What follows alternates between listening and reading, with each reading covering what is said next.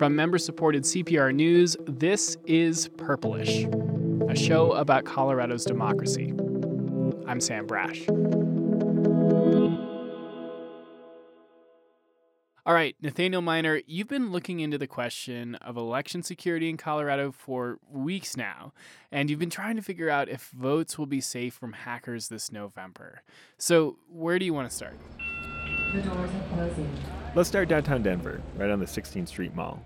Because election hacking is complex, it's technical, but I think it comes down to something pretty simple. Do people trust that their vote will count on Election Day? I hope so. I'm pretty sure it will. I'm very confident that it's an accurate accounting of the vote. Not that confident. Yeah, not too confident at all.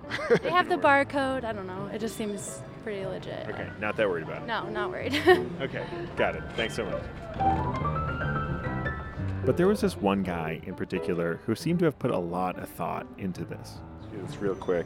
Can you introduce yourself? Maybe what's your name? Sure. Joshua Adams. I live in Denver, Colorado. And I asked him the same question I'd asked everyone else. So when you get your ballot this week and you go to drop it in the mail or drop it off, how confident do you feel that it's going to be counted correctly? From the things in which have recently happened that have been in the news. Breaking news, the federal government has revealed that hackers targeted election systems in 21 states last year. The things that I've read on and seen on social media, it's alarming and concerning because, with so many different systems that have played with our ballot, that's scary. When I asked him for more specifics, he said he's most worried about Russia and how he thinks they've been messing with our election. Do we really have a voice, or are we yelling in a hole or a pit and somebody else is actually the one pulling the strings in the background? Is he right to be concerned that a foreign government could hack the election? We can't say no, because they tried 2 years ago. Russian hackers attacked state election systems, including ours in Colorado. It didn't work, as far as we know, but Adams thought that Russians had done that, had actually changed the vote tallies in the last election.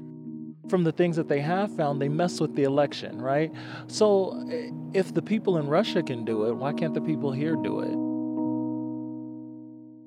What we do know about the 2016 election, from the Mueller investigation and other work, is that the Russian government was trying to influence how people vote through things like fake news websites, propaganda.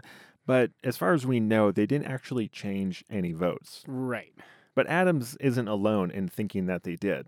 A recent NPR poll found that 1 in 3 Americans believe it's likely a foreign country will change vote tallies in the upcoming election. Like 1 in 3 Americans. And that's not good, because if people think their votes won't count, this whole system of democracy, of self-governance, that crumbles.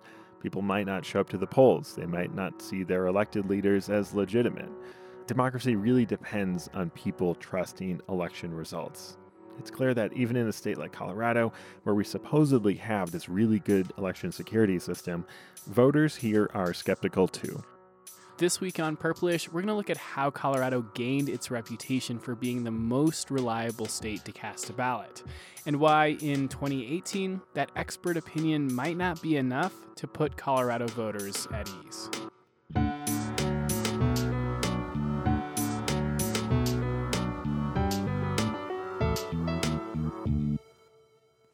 Okay, Nathaniel Miner, let's do it. How did Colorado get so good at election security?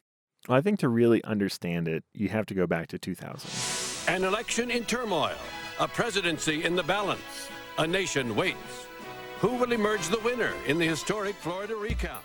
This is the moment where people in America start to doubt this technology that defined our elections for so long: paper ballots.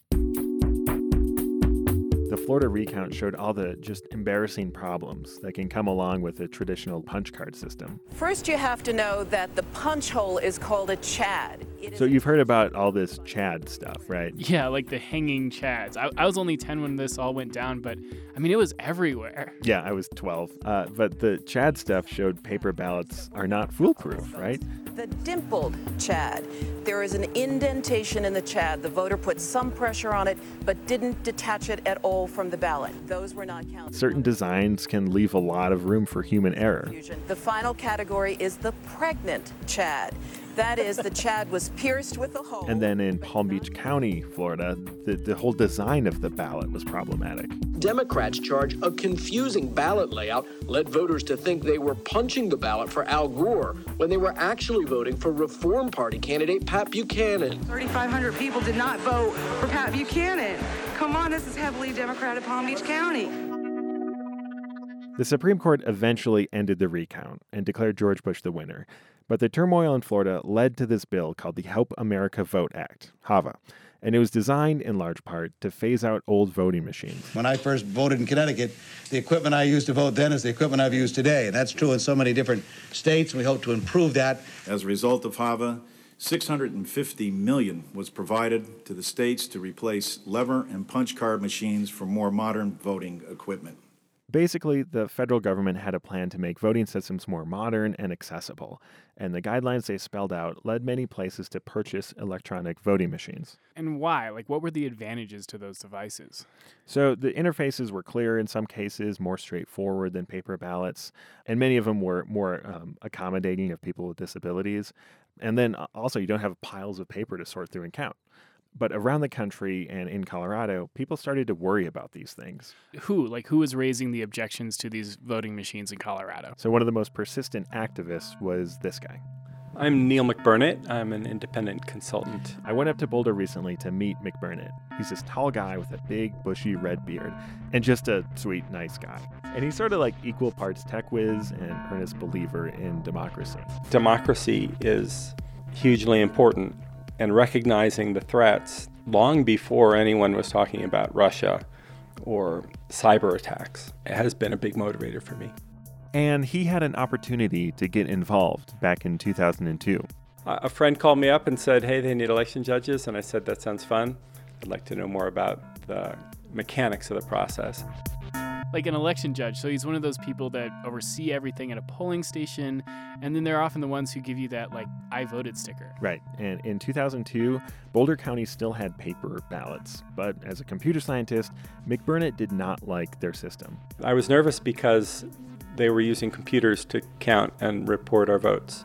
And I saw no one paying attention to the paper ballots that people had marked their choices on. What McBurnett realizes is that Boulder wasn't doing anything to keep track of its paper ballots. They just fed them into a computer and then paid attention to the final vote count. I mean, what's wrong with that? The results are what matters here, right? Not really. Because let's say someone did manage to hack in and change results. How would you know? Like, if you had the original paper ballots kept under lock and key and carefully kept track of them, you could use that to check against those results. It's critical to have paper involved in elections in order to allow us to look at the evidence for each individual election and see if the evidence, the paper ballots, actually matches what the computers produce as the outcome of the election. So when other counties were moving toward electronic voting systems, McBurnett and others convinced Boulder to stick with paper. The previous clerk looked like she was on a path where she wanted to use more electronic equipment. This is Hillary Hall, the Boulder County clerk and recorder. She credits people like McBurnett for preventing that from happening. Our citizens really engaged our commissioners, and through that, we ended up with a model where everyone would vote on a mail ballot unless you wanted to use the accessible equipment, and then most people cast their ballot on paper. Okay, so in places across the country that aren't Boulder, counties sometimes are moving more towards electronic voting systems. Right, but this backlash grows, and it eventually gets into a Halloween episode of The Simpsons. Ooh, one of those electronic voting dealies. Homer's using a touchscreen, and it's not working. One vote for McCain. Thank you. No, I want to vote for Obama. 2 votes for McCain. Come on, it's time for a change. 3 votes for McCain. No! 6 votes for President McCain. And this being a Halloween episode, Homer is actually eaten by the voting machine. This doesn't happen in America. Maybe Ohio, but not in America. But anyway, the point is that these new machines were becoming a joke in their own right. Okay, so people started to raise doubts about these machines and whether they were accurate and safe and would work. What happens in Colorado once that movement grows? So the counties across the state start taking notice and move toward paper themselves, and it all culminates in 2013 when the state legislature passes a bill moving Colorado to all mail-in paper ballots. Part of that was to increase access, but it also meant that almost every vote in the state now was cast on paper. The one exception is overseas voters. And for Neil McBurnett, after years of pushing, this was like a sweet, sweet victory. Yeah, I was absolutely thrilled. It's exciting when something that you've cared about for so long starts coming to fruition. It always takes longer than you think, I have to say that. We're going to take a break, and when we come back, we're going to follow a ballot through the modern Colorado voting system. And we're going to look for where it might be most vulnerable to someone trying to break into the system. You're listening to an episode of Purplish all about paper ballots, and if you're a Colorado voter, you might still have one sitting on a kitchen counter waiting for a vote. I'm Ryan Warner from CPR News with a recommendation to check out our podcast, Who's Gonna Govern. The latest episodes are our in-depth interviews with the leading candidates for governor. Our focus is preschool and kindergarten. We have finance mechanisms like social impact bonds. We need to manage our growth better, and the only way we manage our growth better is by finding a long-term solution to our crumbling infrastructure. Democrat Jared Polis and Republican Walker Stapleton have sparred in debates. Plenty of punches have been thrown in ads. But on Who's Gonna Govern, they sit down and answer our questions, and just as importantly, our follow-up questions. Find Who's Gonna Govern wherever you get your podcasts. And remember that CPR's supporting members make digital content like this possible. Learn more at cpr.org. You're back with Purplish, a show about Colorado's democracy. I'm Sam Brash, and I'm here at the Southmore Park and Ride in front of a ballot drop-off with Nathaniel Miner, our reporter for this episode. And Nate, you're going to vote right now, right? Yeah, I'm going to drop it in just a second. Before I do that, though, this box that we're standing in front of, there are boxes like this all over the state. In addition to that, you can mail your ballot in, you can bring it in to a voting center. But a lot of people like these things because you pull over, jump out of your car, and drop it in, and then you're done. Right. And the reason we decided to stand here is it's kind of the starting point for this journey your ballot has to go on before election night when it actually gets counted and we see the results on the TV. And through that whole journey, it's got to be safe the entire time from hackers. Right. So I'm going to drop it off here, and as far as I'm concerned, I'm done with it. But this ballot's life has just started.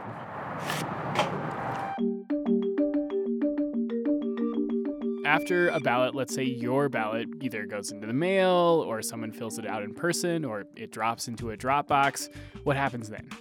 Well, first of all, no matter how someone delivers a ballot, they're under video surveillance or someone is watching them at one of these places. Really? So we were under video surveillance when we dropped off that ballot? I mean, yeah, because remember, these paper ballots are the ultimate failsafe. If anyone tampers with the results, we need those ballots to prove that something went wrong. Those ballots then, they're delivered to a county processing center and then tabulated into this electronic data file.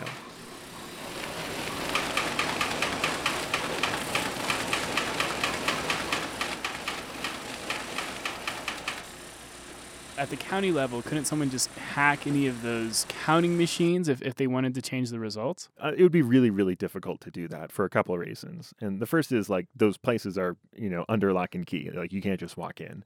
All the workers there have to take a CBI background check.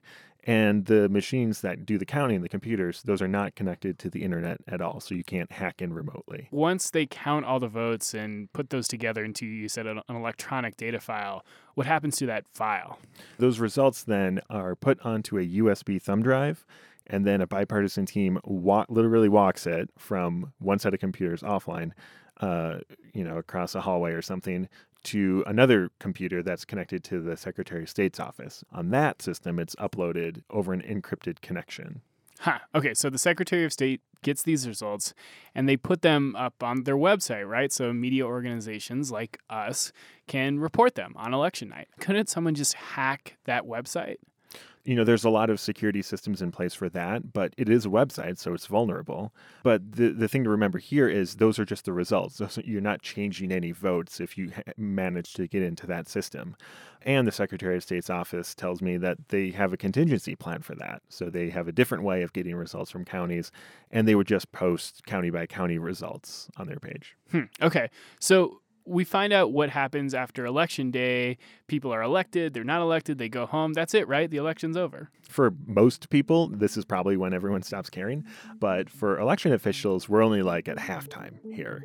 Because what happens next is really what sets Colorado apart from other states. And this gets back to what people like Neil McBurnett, the cybersecurity guy in Boulder, was really fighting for. We expect that either with a cybersecurity attack or with problems with the software, that there might be an incorrect outcome. And if there is an incorrect outcome, what we want to do is reduce the risk that that doesn't get corrected. So he helped establish a process to check election results just to make sure that nothing went wrong throughout this whole process. Other states don't do post-election audits too? They do, yes, certainly. Those are done across the country to varying levels. But experts say no one does them quite as well as Colorado. And part of the reason why is instead of checking to make sure that an election went well, auditors here will start with the assumption that it didn't go well, and they need to look at all the evidence to disprove that. So it's sort of turning it on its head. This last step that we're discussing is called a risk-limiting audit, and Colorado is the first state to do one at a statewide level back in 2017. There is a bag of dice. And they made it fun. So what we're going to be doing is drawing a name. That person will then come forward and draw a die, the singular. Started by having a person just roll a 10-sided die. A 10-sided die like the kind you might use in a Dungeons & Dragons game? Yeah, exactly. The number 8 has been rolled. So the dice generate a random number, and then that's used to select random ballots from counties across the state. Those ballots are checked against the results that were tabulated. If it's a close race, they'll pull more. If it's a blowout, then they don't need to pull that many. And it's really an innovative system because you don't need to check every ballot. Okay, so this audit, and I think pretty much everything else we've been talking about so far, it's been focused on the threat of hackers breaking in and actually changing vote tallies. And as we said, the counting of votes, it's something that happens at the county level. I wonder what about at the state level, because it's my understanding that the state maintains this big database with voter info that's also really important to making sure our elections work. Yeah, so that database is maintained by the Secretary of State's office. It's used to keep track of where voters are, if they're active or not, addresses, personal info, even a copy of their signature is in there. It's hugely important to making this whole process work. And counties do have access to it. They update it in real time, but there's a number of security measures in place here. So like if a county worker in Jeffco needs to get in, he or she will log in with username and password, and then they have a physical card from the Secretary of State's office that has codes on it, and they need to use one of those codes to complete the login just to get in. Right. So the state takes it pretty seriously. But I think the thing to remember here is if someone did get into that somehow, they couldn't change any votes. The worst they could do would be sow a lot of chaos, which, would be pretty bad. Yeah, I think it would be pretty bad because, as we've said, I mean, the threat from hackers isn't just whether or not they could change votes. It's whether or not they could manage to shake voters' confidence in the whole electoral system. So I guess what I want to ask you, Nathaniel, is from the research you've done, from the people you've talked to, is this a system that you think voters can trust in Colorado? I don't think we can say, like, our elections are 100% secure. Like, this is a big, complicated process. But experts across the country, they look at Colorado and say, yep, this is as good as we're going to get in 2018. Are cybersecurity experts and election officials, though, are they getting the word out on that? Are they letting voters know that Colorado's election system can probably, in their estimation, be trusted? I mean, they're more than happy to talk to journalists like us who do stories like this. But let's step back for a minute and look at the environment that they're operating under. This is not part of American politics. This is not partisan warfare between Republicans and Democrats. Turn on cable news, and it's wall-to-wall with stories about election hacking and the Mueller investigation. This is international warfare against our country. And it's just a steady drip of new information. And yeah, we don't know the full extent of what happened at the moment, but Democratic senators like Bill Nelson of Florida think that this might shake confidence in the electoral system. Our constitutional foundation is built on a process of free and fair and unfettered elections. Well, what happened in this country 2 years ago put a crack in that foundation. And certainly President Trump's rhetoric has not helped here. But they even want to try and rig the election at the polling booths where so many cities are corrupt, and you see that. And voter fraud is all too common. And then they criticize us for saying that. And we have even Republicans, oh, that's such a terrible thing to say. When was that Trump bite from? So that was a rally back in October 2016 in Colorado Springs. And I picked it because it just so happens that our Republican Secretary of State, Wayne Williams, who runs our election system, he lives in Colorado Springs. And so I asked him if his mission to promote the election system is complicated by President Trump's rhetoric. Yes, it causes challenges for me. Do I wish everybody would say things that were correct all the time? Yeah, that'd make my life a whole lot easier. And Williams really sees it as his job to be a cheerleader in this respect, to boost confidence in the system. If people do not believe the legitimacy of election results, then they deny the legitimacy of the government. They refuse to pull over for the police officer. They refuse to pay taxes. They refuse to stop at the red light. Whatever the issue may be, and that's not the type of chaos that we want in Colorado or in the United States. And I don't think we'll get there. I think states like Colorado are showing a way out of that morass or out of that possibility. Is that working? Does opening up our electoral system to the public, explaining it to journalists like us, does that build up trust in democracy? Well, we don't have numbers specific to Colorado. Like that poll we mentioned earlier about a third of American voters thinking that foreign governments can change votes, that was national. But what we do know is that Colorado has great voter turnout, more than 70% in 2016. Nationwide, it was more like 58%. And it's also notable that in our highest profile races, you don't see a Jared Polis or a Walker Stapleton actively undermining our electoral system. They're not saying the whole system is rigged like President Trump did in 2016. Right, exactly. But let's go back to that guy we met earlier, Joshua Adams. He was downtown. I gave him a quick recap of how our system works. So there's a lot of things in place to make sure that your ballot is counted correctly. Does that make you feel any different? It does make me feel different. It does make me feel a little bit better. I think even more so what's now more alarming to me, even with that new information, is the fact that there's so much misinformation that if a person like myself is completely crazily misinformed, then how many other people who are like me are now misinformed and don't really know what to do, how to vote, anything? And Adam says his life is just hectic enough, like he works a lot of overtime, that he doesn't have time to read the newspaper and educate himself. Then it's easier to spread misinformation to people who are desperate. And that's the problem. We are all desperate to just live right now. And that's the challenge here. For every Joshua, there are more people who just don't buy into the system. Is that a problem? Because it's okay to be skeptical. We shouldn't blindly trust that our election systems are safe. We should demand proof that they are safe. Yeah, totally. I agree. Experts and election officials also agree. They say that Colorado has to keep getting better. Wayne Williams says that, and the Democrat running for his seat right now, Jena Griswold, she says that too.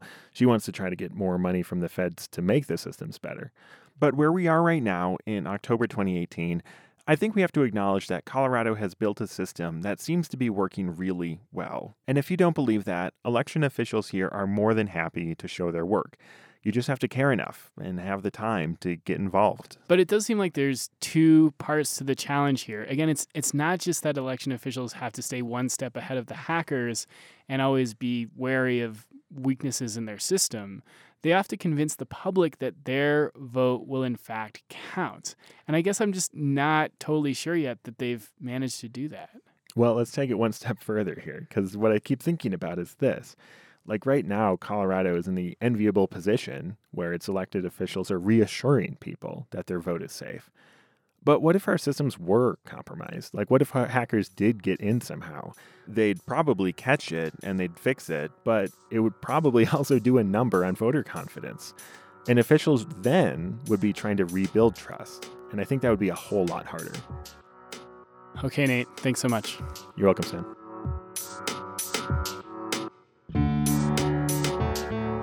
That's it for this week's episode. Purplish is a production of member-supported Colorado Public Radio. Learn about becoming a CPR member or join today at cpr.org.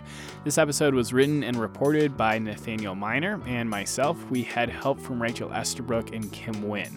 Brad Turner wrote the theme music. News clips this week from CNN, NBC, MSNBC, CBS4, and C-SPAN. John Pinto bravely mixed all those sounds together, and as always, this show was edited and inspired by Megan Verlee, who literally stays up at night thinking about confidence in electoral systems.